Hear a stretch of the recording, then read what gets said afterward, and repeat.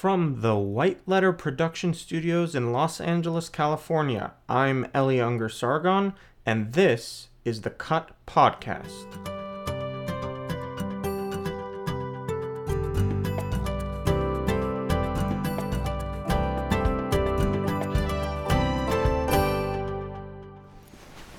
Thank you for coming, ladies and gentlemen. As you can see, the topic, and I am a historian, and so that means I'm interested in the history, what happened in the past. But I'm also interested in how the past is used or misused in the present. And that is really what our topic is going to be today. If I can change the slide. Now I've got to go back. So sorry. Okay. The Mastaba of Ankhmahor. This is the most common image that you will see when you see an article on circumcision in the press, in magazines and newspapers, even medical journals. The editors always look for this picture. And if you go online and you do a search for circumcision, a Google search, and then press images, you will find hundreds of these images. You click on them and they will take you to various articles on circumcision because everyone wants to use this. This seems to be the most descriptive, emblematic image of circumcision, not only for today but for the past. Oh, I'm going too fast. Never mind. Okay, this symbol has many meanings. The first meaning that people give it is that ancient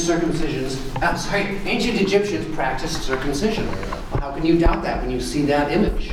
It must prove it, right? And the second meaning is that all Egyptian males throughout all of Egyptian history were circumcised. Well, of course it means that.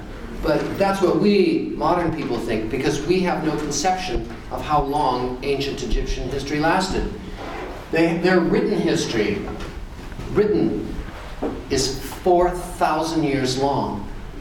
And that's just their ancient history. That's not including the 2,000 years since the ancient times up to the present. And it doesn't include prehistory, for which there's ample evidence for 2,000 years prior to written history. But it's not written. It's in the form of archaeological evidence.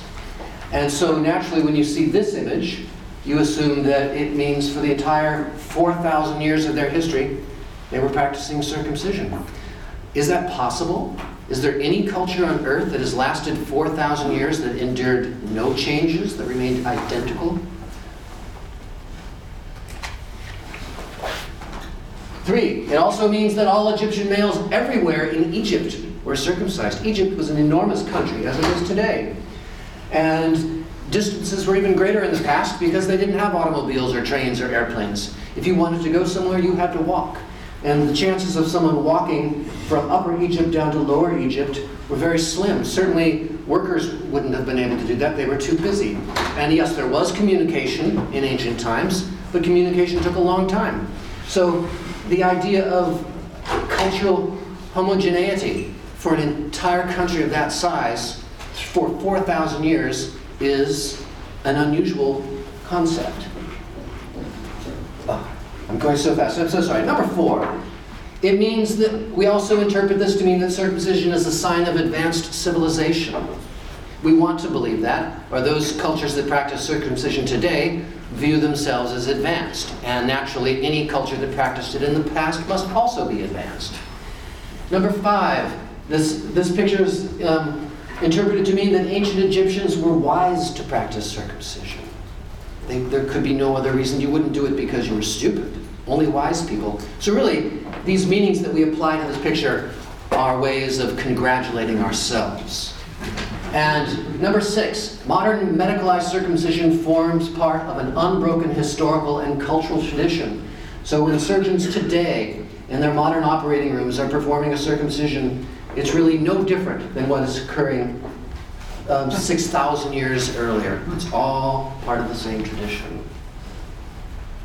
And it also means that circumcision is universal. You will read in medical journals today. In fact, in the American Academy of Pediatrics' latest statement on circumcision, it gives the indication that circumcision is the most common surgery in the world. That is, the whole world practices this. And it means that circumcision is good. I think Are any of these beliefs true? Let's ask the Sphinx. No. So let's look at the historical aspect, the timeline. Ancient Egyptian history, 4,000 years of recorded history. And Egyptologists break up Egyptian history into various dynasties and eras.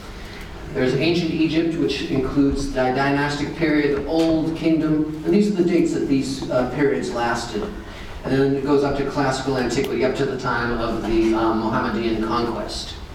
That is 4,000 years of history. In Finland, how long is your history? Your written history? 40 years. 40 years. And in that time, has your culture ever changed in any way? Possibly, yes. And speaking as someone from the United States, Americans regard their country as being very old, about 200 years old. But has American culture changed? Put yourself here because he would like to register. If you go so far, he will not hear you. Has American history changed in the last 200 years? Slightly. There used to be slavery. There used to be all kinds of horrible things. They disappeared. No one would ever have them return. So cultures do change. It's not just modern cultures that change. Ancient cultures changed. Egypt is no different from that. It's, if you don't know much about Egypt, you assume that 4,000 years had to be all the same. But Egyptologists will tell you there were developments and revolutions. Here's another view of the timeline to give you another perspective. And I want you to remember specifically the Old Kingdom, which is 2649 BC. And you compare that to the year 0 here, the Roman period. These are the most important periods that we'll be talking about today. So we're talking about the Mastaba of Ankhmahor. So what is a Mastaba? Well, that is a Mastaba. It is a type of mausoleum for burying an Egyptian. Obviously one of high status, not one worthy of a pyramid, but one worthy, more worthy of something like this rather than a hole in the ground. And let's talk about the territory of ancient Egypt and the population. It was a very populous country in its day, as it is today, and it extends an enormous, it's 1,000 kilometers long. And in the Old Kingdom, there were 2 million people living in Egypt. By the New Kingdom, 3 to 4 million. And the Hellenistic era, 7 million people. The population kept expanding tremendously. And so naturally, when you have such dynamic changes in the population, aren't there also going to be cultural changes?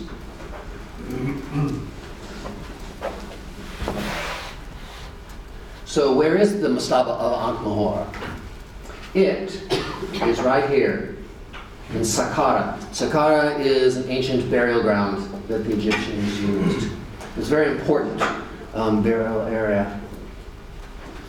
And this is a map of the part of Saqqara, of the cemetery, that includes the Mastaba of Ankhmahor, and that's it right here. Not the largest building there, but certainly significant. And here's the entrance to the modern entrance to the Mastaba of Ankhmahor, and it was discovered in 1899 by a French archaeologist. You cannot visit it today. It has been closed to the public for a number of decades. It's in terrible condition. It had been, naturally, like almost everything in Egypt, it had been looted in ancient times by grave robbers and desecrated. Well, desecrated is not the right word in this case, but certainly damaged as a result of exposure to the elements. And so when Victor Loret found it, he was finding it again after it had been damaged. And who was Ankhmahor? Well, he was the vizier and overseer of all the works of King Teti, as well as a Ka priest. A Ka priest is a priest of the Ka. The Ka was part of the Egyptian concept of the soul, and they had special priests who ministered just to that part of your soul. And the Ka is, as it says down here, the vital spirit. You had other spirits, but one of your spirits was vital. The others apparently were not. And this picture and the Old Kingdom is 23,450 BC. And so these mastabas were frequently very well decorated. And this is a sample of the decoration inside the mastaba of Ankhmahor. You can see it's got wonderful scenes of animals and trees. None of it's painted. There was no reason to paint these things because no human eyes would ever see it after it was closed up. Why waste the time, the money, or the paint? And here's more decorations of the inside. You see, it's quite well done. And here's the famous image that we're talking about, the circumcision scene, or the so-called circumcision scene. And so when we see this in our modern media, this is how it looks. Crisp, clear lines, beautiful, vivid colors. But is that what it really looks like? That's what it looks like. It's in horrible condition. It is monochromatic. This happens to be a black and white picture, which I chose because it's actually, for us, easier to see the images. And you'll see that in these key areas where supposedly a circumcision is taking place, it's heavily damaged. You can't see what's going on. And here's a colored image, and you can see in this color image, it's still all heavily damaged. So it's unclear what is going on. But maybe there are other ways of finding out. And this is a artist's rendering of the image in very simple forms. And we'll be using these. These are from an article from an Egyptology journal. So what does it say here? And mind you, you see there are two images. There are two men, or perhaps it's the same man. Usually in Egyptian iconography, when you have these sort of cartoons, they go read from right to left, and so it could be the very same person, the very same scene, just a few minutes later. So on the right, which is the first scene, the crouching man is saying, "I will make it comfortable," which could also be translated sweet or pleasant. And the man who's standing in his little cartoon above his head, he is saying, "Rub it well in order that it may be effective."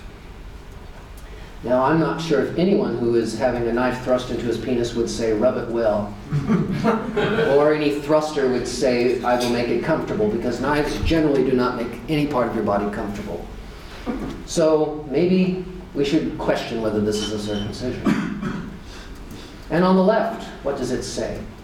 Above the head of the crouching figure, this man, it says, "Hold him fast, do not let him fall." And he's speaking to his assistant, and the assistant says, "I shall act for your praise." Now, what about that translation? Anne Macy Roth is a very well-known and highly respected Egyptologist today. And she's written an article about this. And I'm not going to bore you with all the details, but she is, in looking at the translation, questions the standard translation that was made in the 19th century before Egypt language was fully understood. And so she believes that in this left-hand scene, the proposal is that this is an initiation ceremony of some kind for the Hemka. The Hemka, the priest, is the one standing, not the one performing the act. On the right side, all Egyptologists agree that this has nothing to do with circumcision. It is a pubic shaving. The Egyptian priests, they shaved their entire bodies, and we have that from a variety of sources. And this is a shaving, and it's clear because the instrument being used in this pubic area of the standing man is not a knife, but it is a razor. And there are many images of pubic shavings in Egyptian art. Here's another one from another tomb. This one actually is in color. So these sort of images are common, but they're not a mutilation. Now, there's a doctor in London who wrote a paper on this, and he has a very interesting interpretation. And looking at the words that are used here, he points out that the word that was frequently and formerly translated as circumcision, which is transliterated as sabit, doesn't mean circumcision at all. The word doesn't appear in ancient Egyptian dictionary. In modern Coptic, the word A similar word exists that means circumcision, but just because modern Coptic has the word just because that might mean circumcision in modern Coptic, it doesn't mean 6,000 years ago a similar word with similar consonants meant the same thing. Languages change.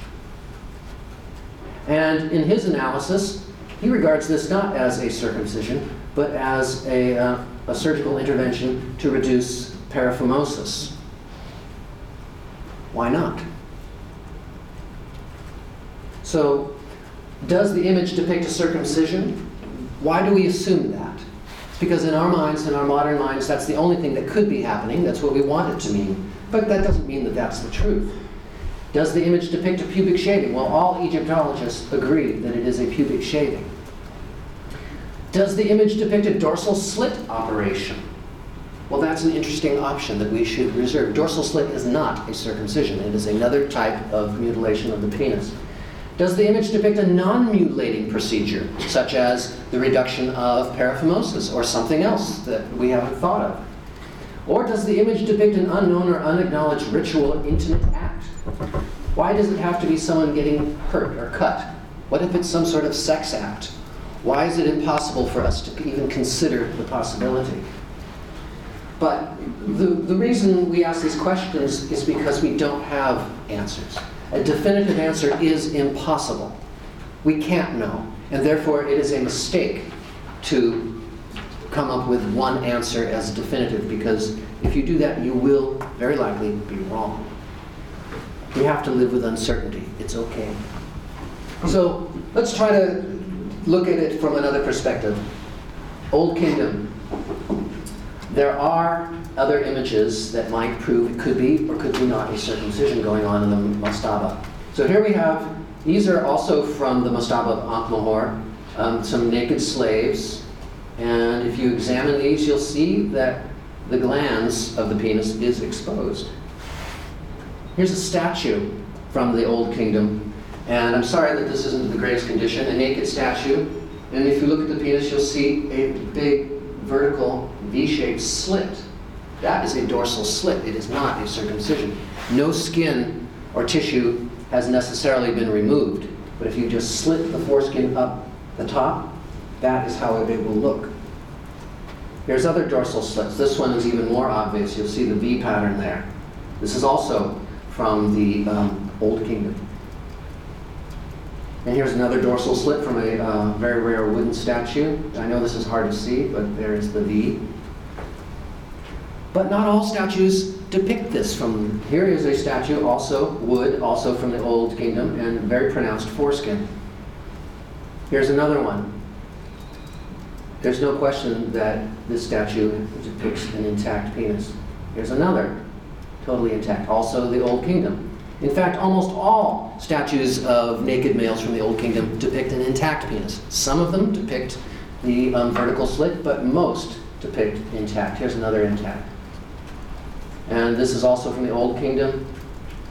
And this is hard to see, but it is definitely intact. Now what about additional archaeological evidence? At the Great Temple Complex at Karnak, there is this bas-relief that was on the exterior wall of one of the temples. What is happening here? Some larger person has got his or her hands in the genital area of some smaller person. Many people are interpreting this as a circumcision, but why? It doesn't have to be that. It could be all kinds of things. There's Karnak, this is where it is. Notice how far away it is from Saqqara. And here's another image of this temple. So you have two smaller persons and two larger persons. It's not that dissimilar from the Mastaba of Ankhmahor, but again, it doesn't have to be a circumcision. Another image. This is another fanciful thing. Again, it's too heavily damaged to make any definitive statement about what's going on. What about mummies? Mummies might provide us with evidence. Well, there is no evidence. No mummies have been found to be circumcised. Sir Grafton Elliot Smith declared that he had examined all of the mummies from a particular graveyard in ancient Egypt, and he said they'd all been circumcised, but modern Egyptologists have used radiological techniques to re-examine all those mummies. None of them were circumcised. Here's Tutankhamun. When his body was unwrapped and examined, it was found that he too was intact, not circumcised. So we have some problems. We have a lot of intact penises in ancient Egypt. Now, what about the fertility god, Min? He's frequently depicted, and his depictions occur all throughout Egyptian history. And he has, as you can see, a very prominent penis. And the penis is not circumcised. Frequently, the glans is partially exposed, but you would expect that. What about ancient Greek texts? Herodotus, the so-called father of history, visited Egypt, and he declared that the Egyptian priests were circumcised. Now, why should we believe him? His little text on the ancient Egyptians was mocking them, parroting them, and pointing out how ridiculous they were, that they would make bread with their feet. And he found everything they did ridiculous. And they'd pick up dung with their hands. And so, when he says that they practiced circumcision, well, how did he know? Did the Egyptian priests show him their penises? Did he lift up their skirts? How would he have known such a thing? Now, in the Roman era, circumcision was banned throughout the Roman Empire. Emperor Hadrian, in 132 AD, issued a universal decree banning circumcision, and that included Egypt. No circumcisions were possible. Antonius Pius, who followed him, rescinded the law slightly and allowed Jews only to circumcise their sons. No one else, no other traditionally circumcising peoples, if there had been any throughout the Roman Empire, were allowed. Only Jews were given this exemption. And then further evidence that there was no circumcision in Egypt comes from Josephus, the Jewish historian. And he wrote a book that was an argument he was having with a famous Egyptian called Appian. And he wrote in his book that Appian, at some age, had to be circumcised for medical reasons. Well, if he had to be circumcised for medical reasons, that means he hadn't been circumcised before. Again, proving that ancient Egyptians, or not all of them, were circumcised. Now, this is the most interesting thing, I think. In the Roman era, there were papyri that have been discovered that are letters. And these are letters from members of the priest caste writing to the Roman emperor or the governor of that era, asking for permission for their sons to be circumcised. Now, there's no question about this, no question about the translation. But these requests for circumcision were almost always denied. In fact, there's no evidence that any of them were granted. And this same request here must have been refused because several years later it was submitted again. And it wouldn't have been submitted again if it hadn't been refused the first time. We don't know what happened the second time. So what are the conclusions? There is some archaeological and literary evidence that some males during the long span of ancient Egyptian history were subjected to either a dorsal slit or a circumcision. We have to admit the possibility. We can't deny it. But there is no evidence that these practices were widespread or of long-standing tradition. We only find evidence of some sort of penile problems going on in the Old Kingdom and in the Roman era, where there's no evidence that they were practicing it, but that some priests wanted to. The evidence only shows that slaves and priests were subjected to genital alteration. When I say slaves, those are the images from the walls of the Mastaba of Ankhmahor, those fishermen. So there's no evidence that the common people or royalty were ever submitted to circumcision. But we cannot conclude that all slaves or all priests were circumcised during a particular era. You cannot make such a statement. Just because you have one picture of one slave doesn't mean all slaves were circumcised. That would be irresponsible to make such a conclusion. And we cannot know the motivations behind these mutilations. There are no statements anywhere saying why this was done. Was it for some sort of religious reason? Was it just clearly a medical intervention? Was it, who knows what the reason is? There is no evidence, so we can't make any conclusions about why they did it. So what is my conclusion? I have no conclusion. Uncertainty is acceptable, rational, and prudent. And as I said before, if you make the pronouncement that the Egyptians practiced it or that they didn't, you will be wrong. The evidence shows that any position you take will be contradicted. Ancient Egyptians will have to remain a mystery, and that is perfectly fine. That is the only responsible thing that a historian can do. Thank you very much.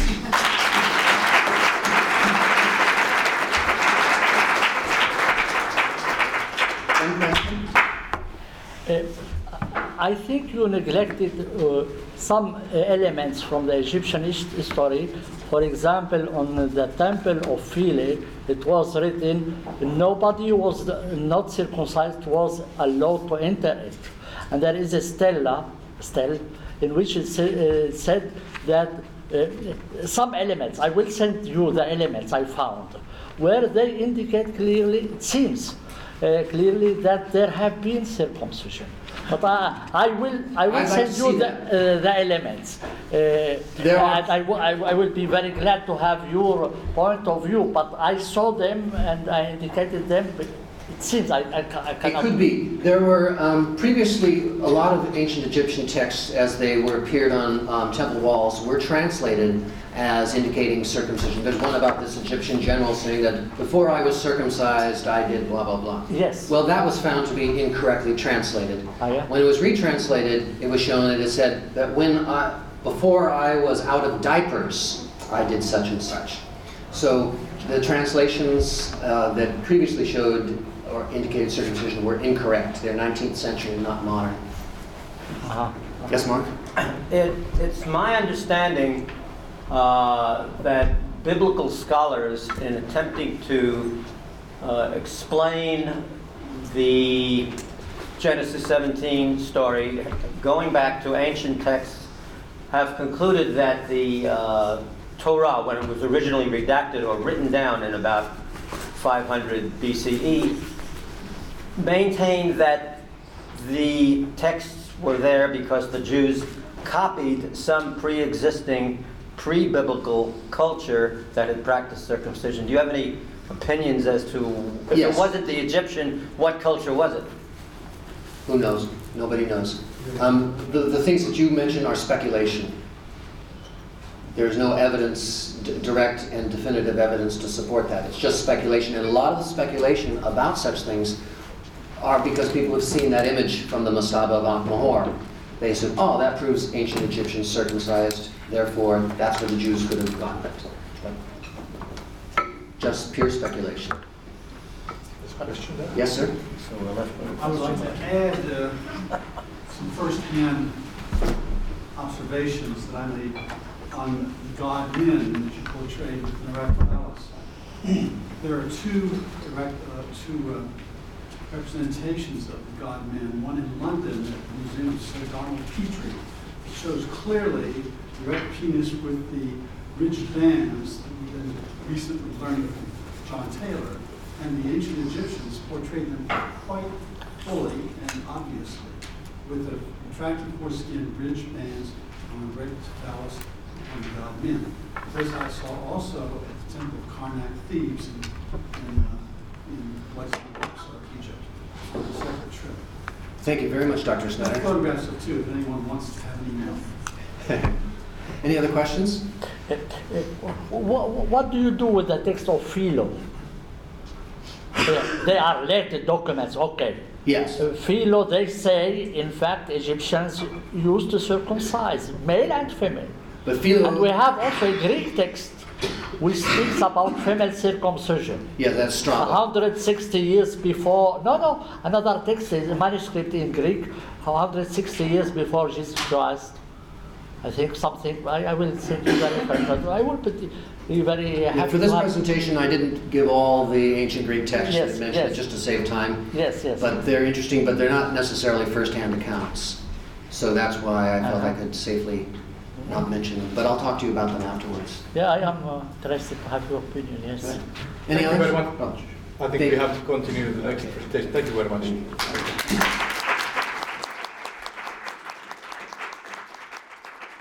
That's our show. If you have any questions, comments, or suggestions, please email them to us at thecutdocumentary@gmail.com.